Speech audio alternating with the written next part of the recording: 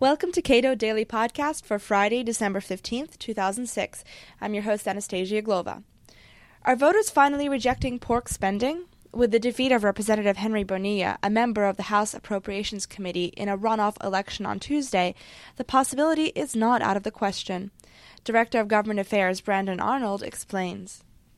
Yet another member of the House Appropriations Committee, Representative Henry Bonilla, lost his seat this week. Yes, that's right. Henry Bonilla lost. That means that five incumbent appropriators who are seeking re-election lost in the November elections. And only 22 Republican incumbents lost overall. So that's a pretty hefty percentage of the people who lost. Why are voters rejecting Appropriations Committee members despite all the pork money that they channel towards their constituents' districts?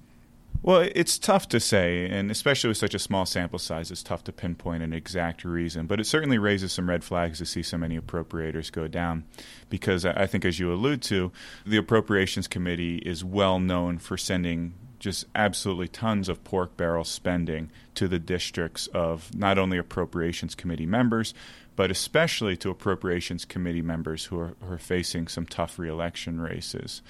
So there's a couple things to pull out of that. Perhaps voters are getting sick of this appropriations process, perhaps because the appropriations issues and ethical problems are often go hand in hand with one another. There may be some spillover from some of the other ethical lapses that we've seen in Congress. Do you think voters are affected by the Duke Cunningham scandal? Well, perhaps. The Duke Cunningham scandal really blew the lid off the appropriations process as being a favor factory. A lot of people knew about that already, especially inside the Beltway, but that was just such a glaring example of the abuse of power of a member of Congress, specifically a member of the Appropriations Committee, using taxpayer dollars to benefit himself. And since then, we've seen a lot of investigations launched into the appropriations process. The chairman of the committee, Jerry Lewis, has been looked at with a lot more scrutiny lately. There's been some questionable appropriations deals that are currently being looked into by investigators, as well as John Doolittle.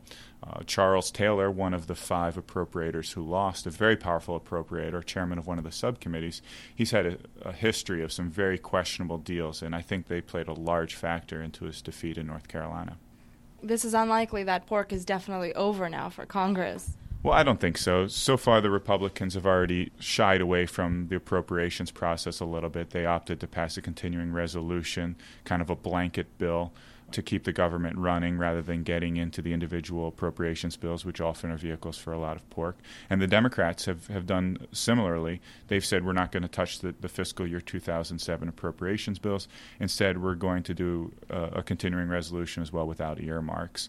So right now it looks like people are a little bit afraid to do appropriations, a little bit afraid to have a lot of earmarks and pork in bills.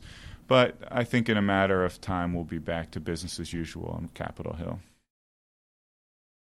If you enjoyed this program, consider subscribing to Cato Audio, a dynamic 60-minute monthly recording that brings you inside the Cato Institute for highlights from exceptional, one-of-a-kind lectures and events on key issues of the day presented by nationally known scholars, authors, and political leaders. Cato Audio is available on our website as well as on iTunes and Audible.com.